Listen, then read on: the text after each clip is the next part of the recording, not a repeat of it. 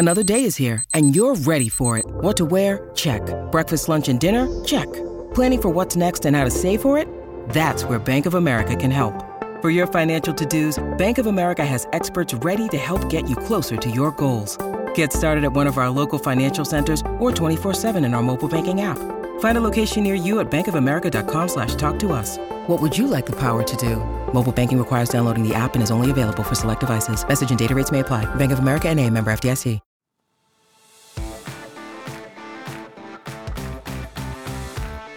Welcome into the new PFF NFL Daily. Here's a recent snippet from the PFF NFL podcast. All right, man, let's talk Drake Maye. You've watched a little Drake Maye. I think you're even lower on you haven't loved Drake Maye, right? UNC quarterback. Yes. And we're getting this buzz around the NFL as mock drafts come out. The mock drafts are sometimes a little bit of the mock drafters' evaluations and a little bit of what they hear. And the most recent mock that we're going to cover today is Lance Zierlein from NFL.com. Lance has Jaden Daniels going number 2 to the Washington Commanders, and I believe it's in part because he's a little either he's a little lower on Drake Maye, he's hearing more negative type of buzz, or he's not the lock at number 2, or a little combination of both. He's got Drake Maye actually going at 5 to the Falcons, who trade up in this mock. Yeah, and I think this is now the second big mock. Was it? I think it was Jeremiah's mock. No, maybe it was Mel Kiper that had them flipped as well. Mel had Daniels. them flipped. Yeah. And we were saying when we sort of ran through those top 10s that, you know, sometimes Mel Kiper in particular likes to put these things out as sort of discussion points, right? Like, hey, look, we should be talking about this more. And we were saying that's a good thing, because I think that is a conversation that should be being had. Maybe not. I wasn't coming at it from the Jaden Daniels side of things, but the more I watched of Drake Maye, the more I was like, I can see why people don't love this, right? I can see why we would be getting questions about, is he really that top elite prospect? And, you know, the more you watch, like, there's quite a lot of negative in here. The positive is great. The positive is obvious. And we're in this world now where it's like, how much do you weigh one versus the other? And that's getting harder as the years go by. But there's a lot of negative on Drake Maye's tape. And even if you just watch, say, Tez Walker tape, right? The number of misses or not good throws from Drake Maye is significant. Yeah, I mean, those, I will say, those were some of my early notes coming into this season with Maye. To me, it felt like footwork issues, just straight footwork issues. You know, he's going to miss a little swing pass or a little stick route. It's some of the easy stuff he tended to miss. And then, but I think my analysis coming out of that, though, was he's still really young. And last year, he was a redshirt freshman, right?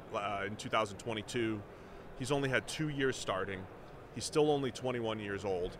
I don't always use the age as an excuse or even an explainer, because it doesn't always mean you're going to get better. Right. But I think in the Drake Maye, Jaden Daniels discussion, it's an interesting one, because when we saw Jaden Daniels at, say, 21 years old at Arizona State, nobody would thought he was going to be a future, top 3 round pick.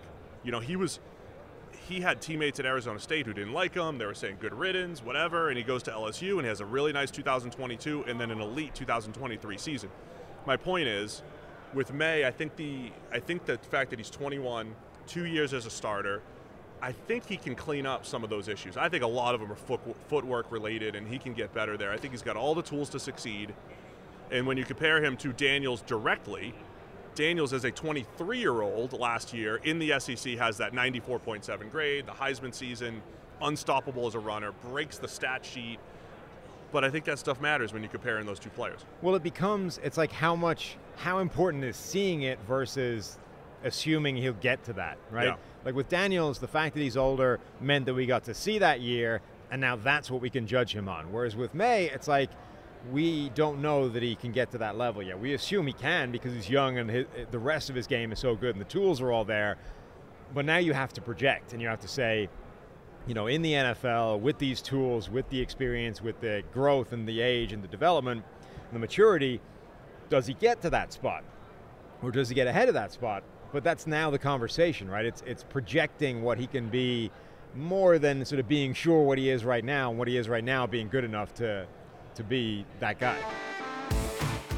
This podcast is brought to you by DraftKings, the leader in fantasy sports, and they've just dropped a brand new fantasy app called Pick 6. Pick 6 is the newest way for you to get in on the fantasy football action with DraftKings. Just pick between 2 and 6 NFL players and choose if they're going to have more or less of a stat. For example, will a player have more or less than 100 rushing yards, or will a player have more than 1 touchdown? Track your lineup and compete against others for a shot at huge cash prizes. Download the DraftKings Pick 6 app now and sign up with code PFF. That's code PFF. Only on DraftKings. Pick 6. The crown is yours. Gambling problem? Call 1-800-GAMBLER. 18 plus in most eligible states, but age varies by jurisdiction. Eligibility restrictions apply. Valid only in states where DraftKings Pick 6 operates. Pick 6 not available in all states, including but not limited to Connecticut and New York. For up-to-date list of states, please visit dkng.co/pick6 states. Void where prohibited. See terms at pick6.draftkings.com. Yeah, and I'm not just guessing on Maye. I mean, I think everything else he's done is really good.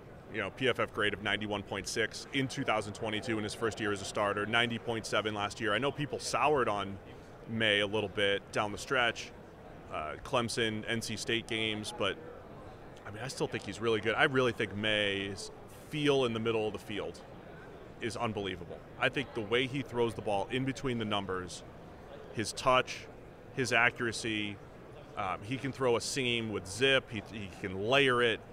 I feel like he's unbelievable at that part of the field. I want to see him do better throwing the ball outside the numbers, a little bit more touch on deep balls. He's flashed a little bit of that outside the pocket magic that I think you at least want to see. We don't want to build a whole case off that, but you want to see it. I think Maye has shown all of that. I mean, to me, Maye's still the guy at 2. It's just interesting to me that there's so many people around the NFL maybe saying that's not locked in, you know? The underlying numbers across the board are really good, right? Like, even with whatever flaws we're talking about being factored in, as you said, his PFF grade has been 91.5, 90.6. Now, those aren't insanely good, right? We saw Kyler Murray, Baker Mayfield, those start pushing 93, 94, 95 even.